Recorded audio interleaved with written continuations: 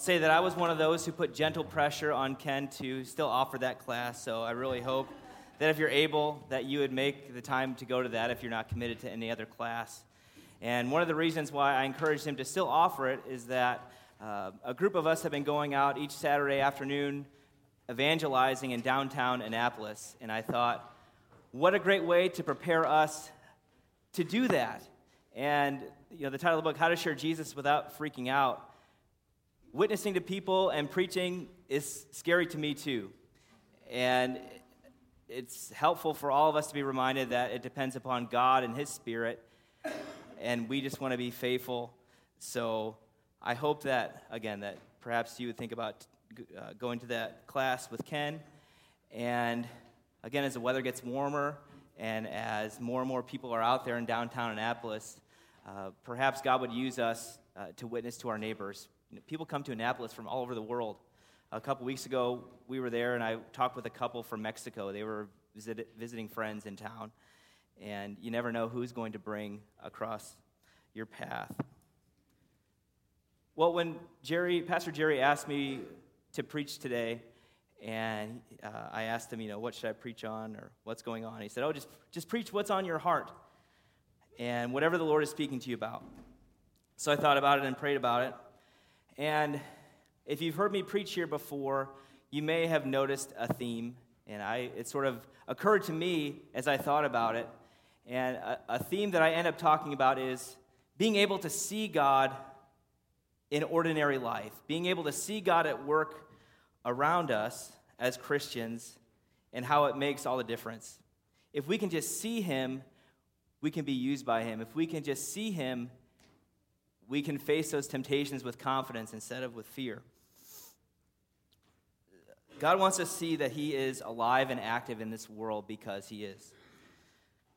Now, as I thought about that, and as I thought about this sermon, what I wanted to preach on, I remembered a mission trip that I went on when I was in college, and it was in Romania.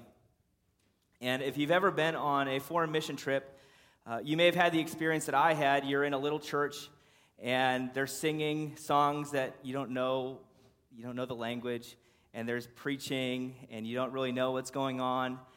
And if you're American, you're usually not used to long church services, right?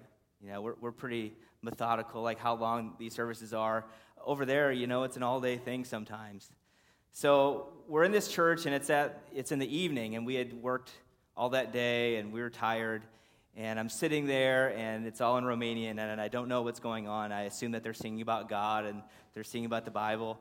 And I'm looking around the room. This is what we do sometimes when we sort of zone out or we don't know what's going on. We look around the room, and we see what's happening. And I look at the pulpit, and I'm looking at the front of the pulpit, and it has the verse. It's in Romanian, but it says Genesis 28:16. And I said, well, I don't know what those words in Romanian are, but I could at least look it up in my Bible.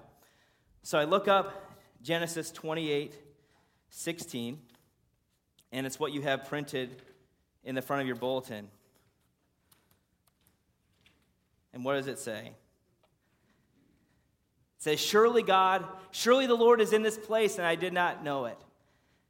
And I said, that's a pretty cool verse to have on your pulpit, right? When God's people are gathered, and when the word is preached, when the word is sung, God is present with His people, even when we don't know it. Even when you're in a foreign country and they're speaking a different language, God is present.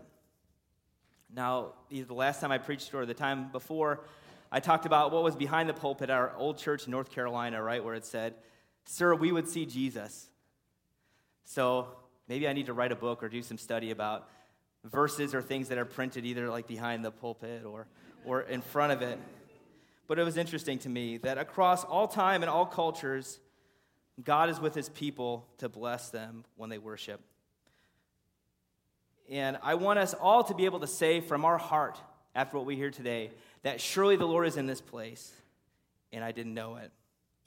This morning we're going to look at the story of Jacob, this guy who was on the run, and how God met him in a very unexpected place.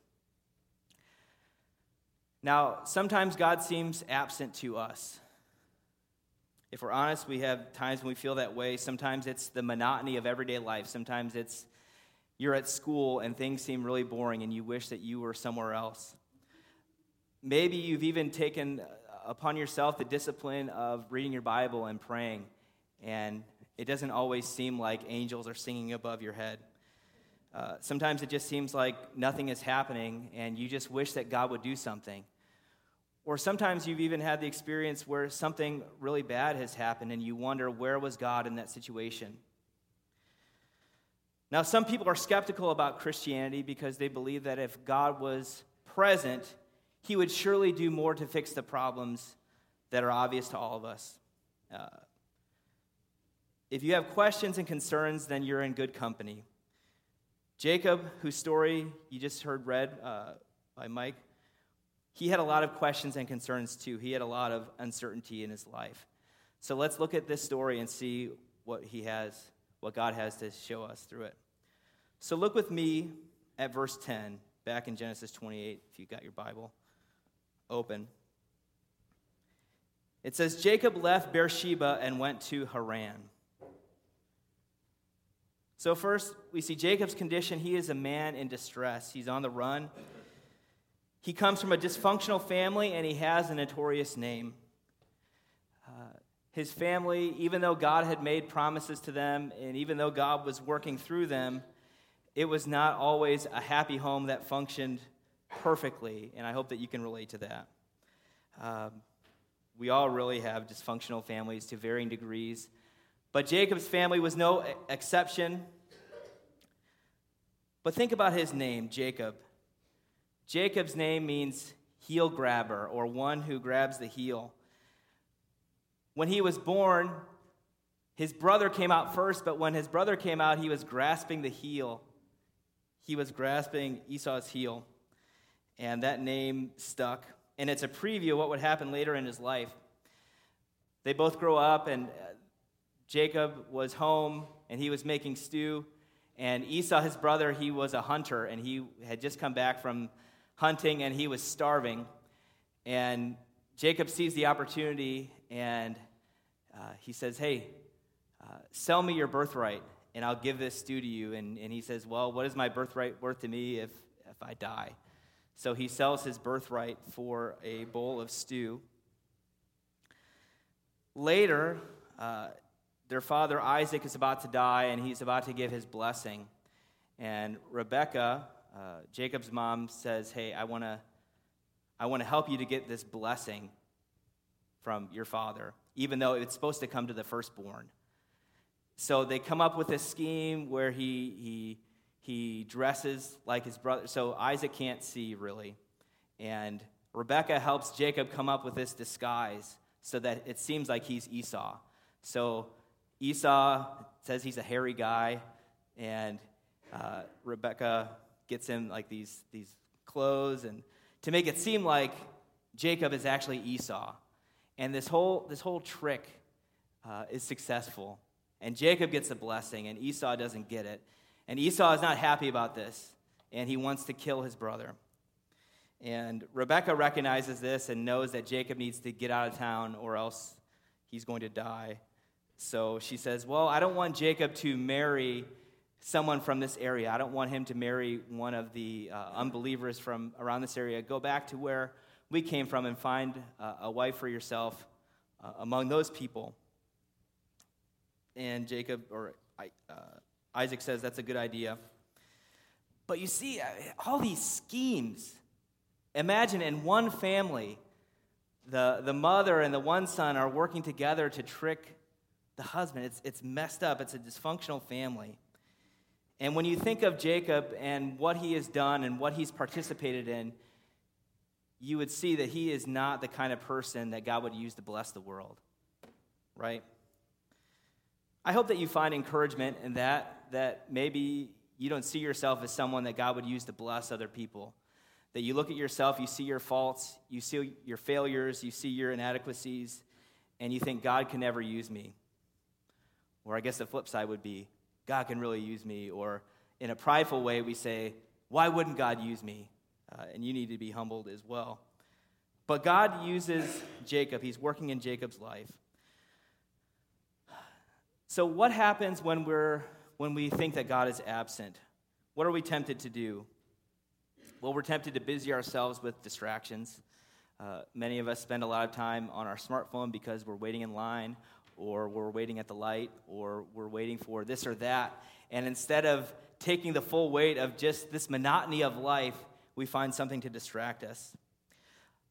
Sometimes when we don't see God active, we're tempted to throw our hands up in despair and say, what does it matter?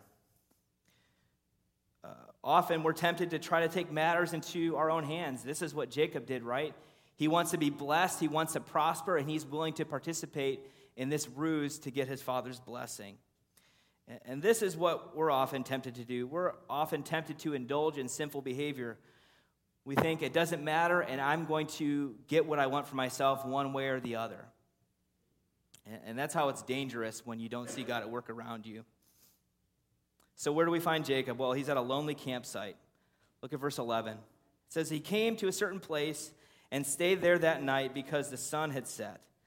Taking one of the stones of that place, he put it under his head and lay down in that place to sleep. Now, imagine, things are pretty rough when you've got to use a stone for a pillow. Perhaps he's using it for protection. He's in this place, he's all by himself. And he's probably thinking to himself, what am I doing here? I'm supposed to be blessed. I'm all by myself. I'm on the run. My brother wants to kill me. That's a pretty dysfunctional family when your brother wants to kill you. He's alone on the run. He's camped out in the desert. It doesn't feel like blessing. He begins to wonder perhaps if his parents had been hallucinating, if they had just imagined that God had spoken to them, because he's all by himself. He's got uncertainty behind him. He's got uncertainty ahead of him. He doesn't know what's going to happen.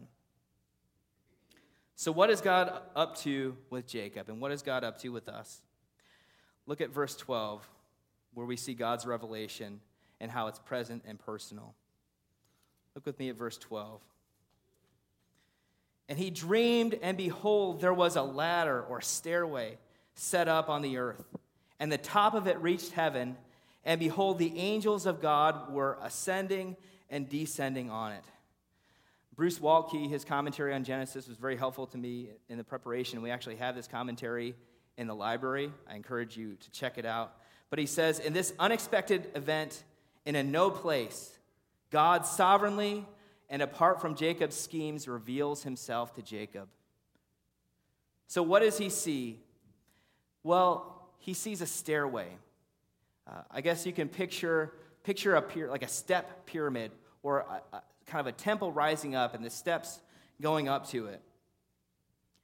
And he sees angels ascending and descending upon it. And not only that, God is there. Verse 13, it says, and behold, the Lord stood above it and said, I am the Lord, the God of Abraham, your father, and the God of Isaac. Let me stop right there. These are God's promises made personal to Jacob. These promises had been made to Abraham, his grandfather, and Isaac, his father. And God here is making his promises personal to Jacob. He says, I am the Lord, the God of your fathers. So that's the first promise. But then he says, and this is actually verse 14. I misprinted it, or I mistyped it in the notes. But in verse 14, it says, your offspring shall be like the dust of the earth, and you shall spread abroad to the west and to the east and to the north and to the south. And in you and your offspring shall all the families of the earth be blessed.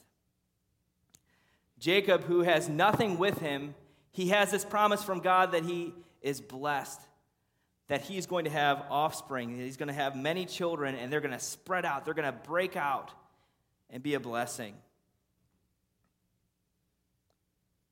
In verse 14, it also says, your offspring shall be like the dust of the earth, and you shall spread abroad to the west and the east. You may think dust doesn't sound too good. You want to have more honor than dust, but dust in terms of number, it's going to be an innumerable number of descendants that Jacob will have and be a blessing. But he also says, I am with you, this is verse 15, I am with you and will keep you wherever you go, and will bring you back to this land, for I will not leave you until I have done what I have promised to you. God is making his promises personal to Jacob.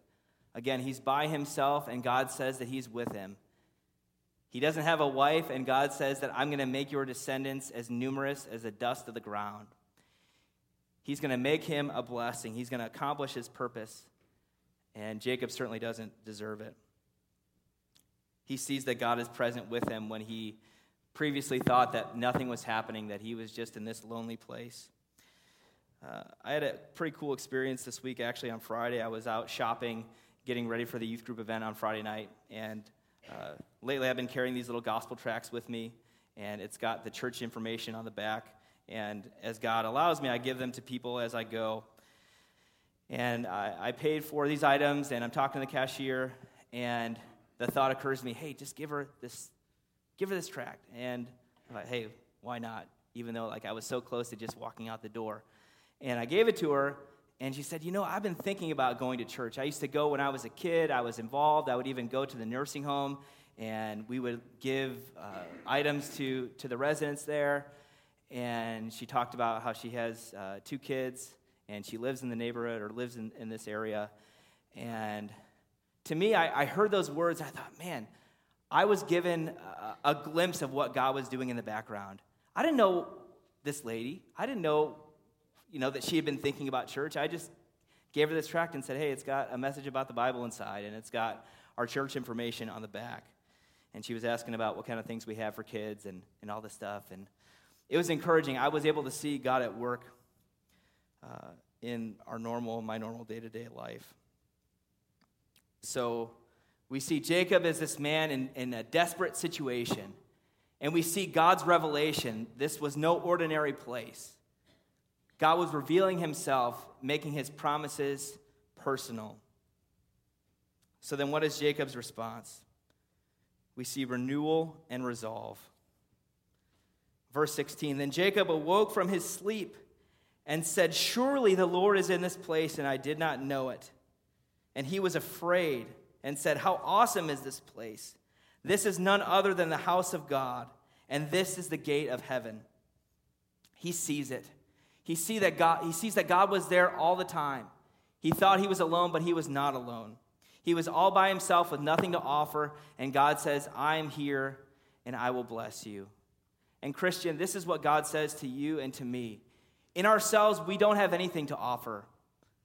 God made us, he loves us, but by his grace, he uses us. By his grace, he equips us. And most of all, by his grace, he saves us. None of us can say that God should accept me because of how obedient I've been, or how well I manage my children, or all these things. No.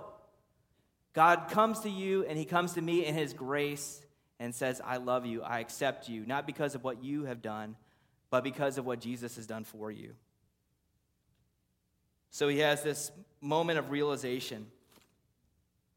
Again, Walt Key says, Jacob embraces the promises of his dream. The world of his dream is more convincing than his world of fear and guilt. God is present. He's there to take care of his need. God knows what Jacob did, but yet he is still faithful to keep his promises. Again, this should encourage us, brothers and sisters, when we fail, when we don't do everything right, that God is with you, and instead of looking to yourself and to your guilt, he wants you to look to Christ and his sufficiency for you. So he's amazed, but he's also a little bit fearful. Throughout the Bible, when people encounter angels or when they encounter God, it can be a scary thing. What do you always hear the angels say? Don't be afraid. But it is scary when God shows up. But he comes in his grace. But what does it lead Jacob to do when he encounters God in this no-name place? He worships. Look at verses 18 and 19. So early in the morning, Jacob took the stone that he had put under his head and set it up for a pillar and poured oil on the top of it. He called the name of that place Bethel, and the name of the city was Luz at the first. So Abigail and I, my daughter, We were talking about this passage earlier this week, and she's like, oh, I know all about this. But she came up with a really cool joke, and she gave me permission to tell it. She said, why was it called lose? Because it was to lose its name. It was made to lose its name. That was a good one. It turns out that this is a city, or it's near a city. It's a no-name place. It's really, God, the author, is saying, you know what, this great city of the Canaanites, it's nothing. It is this no-name place, and what makes this place significant is that I'm here, and that I'm working in my people to bless them and to keep them and to watch over them forever. Bethel, the house of God, the place that Jacob thought nothing was happening, though his grandfather Abraham had also worshiped there and built an altar there. There was a history there that Jacob was a part of. So it's awe and amazement, it's worship, but also commitment. Look with me at verse 20. Then Jacob made a vow, saying, if God will be with me and will keep me in this way that I go, and will give me bread to eat and clothing to wear, so that I come again to my father's house in peace, then the Lord shall be my God. And this stone, which I have set up for a pillar, shall be God's house. And of all that you give to me, I will give a full tenth to you. Now, you might look at this and it seems like Jacob's saying, all right, if you do this, then I'll do this. But in a way he's saying that, but he's really expressing confidence in the Lord. He has heard from God, and he has believed God's promises to him. And in response to God's promise of grace to him, he's going to give back. Remember Jacob's name. He's a taker. He's grabbing at the heel of his brother. He's taking his birthright. He's taking the blessing. But when he encounters God in a personal way, he becomes a giver. He becomes one who wants to bless others. He wants to give back to God a portion of what God had given to him. And brothers and sisters, this is what God does for us. When we recognize what God has done for us in his grace in sending Jesus to be our Savior, what we do in the rest of our lives, in our giving financially, in our giving of our time, in our even enduring sometimes those monotonous situations, when you're down in the nursery serving and it seems like nothing's happening, God is working in those moments. God is present. And again, he makes his people want to give. We have received so much from Christ, we want to give to the world. So I'll finish with this. In the Gospel of John, in chapter 1, it says, the next day Jesus decided to go to Galilee. He found Philip and said to him, follow me. Now Philip was from Bethsaida, the city of Andrew and Peter. If you're in the men's Bible study, we just learned about Andrew and how he brought people to Jesus and how God used him. Verse 45, Philip found Nathanael and said to him, we have found him on whom Moses in the law and also the prophets testified, Jesus of Nazareth, the son of Joseph.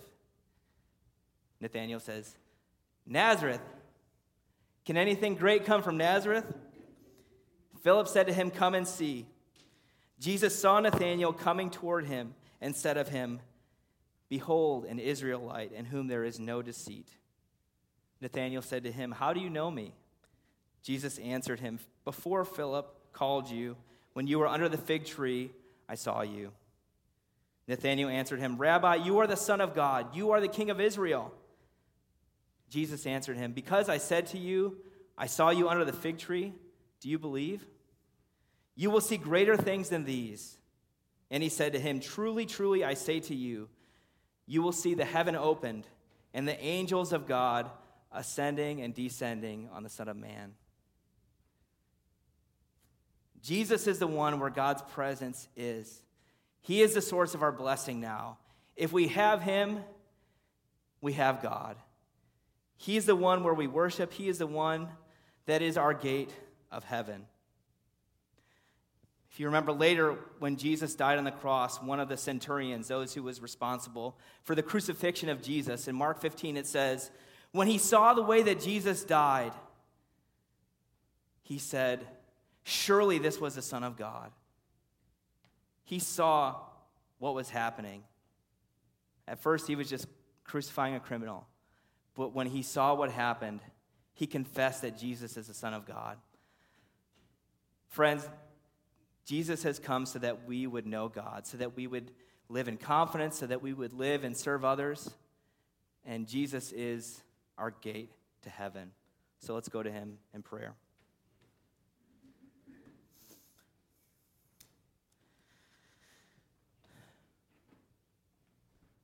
Lord, thank you that you are present among us. Through your word and through your Spirit, you are here. I pray that we would receive what we have heard with faith and with repentance. That, Lord, in the various ways that we have tried to connive and scheme and to get your blessing through our own efforts, Lord, you have come in grace and have paid for it all. You have taken care of it all. Help us, Lord, to believe your promises, to believe that you're present, and to enjoy the blessing of knowing you and sharing you with other people. And we pray this in Christ's name. Amen. So when I select songs, sometimes it's done by faith, but every now and then you go through, you think you've got it right, you think you've matched a song with a sermon, and sometimes you just get it wrong. And that was this week. So I'm going to call an audible. Those of you who know my football proclivities. I'm looking at you, Kim. So I'm going to call an audible and say that I thought by faith was going to work, and I don't think it does. So I'm going to say I'm human. I made a mistake. And I was looking through the hymnal for a song that fit this particular theme of Jacob's Ladder, and I think I found one. The problem is the tune is not familiar.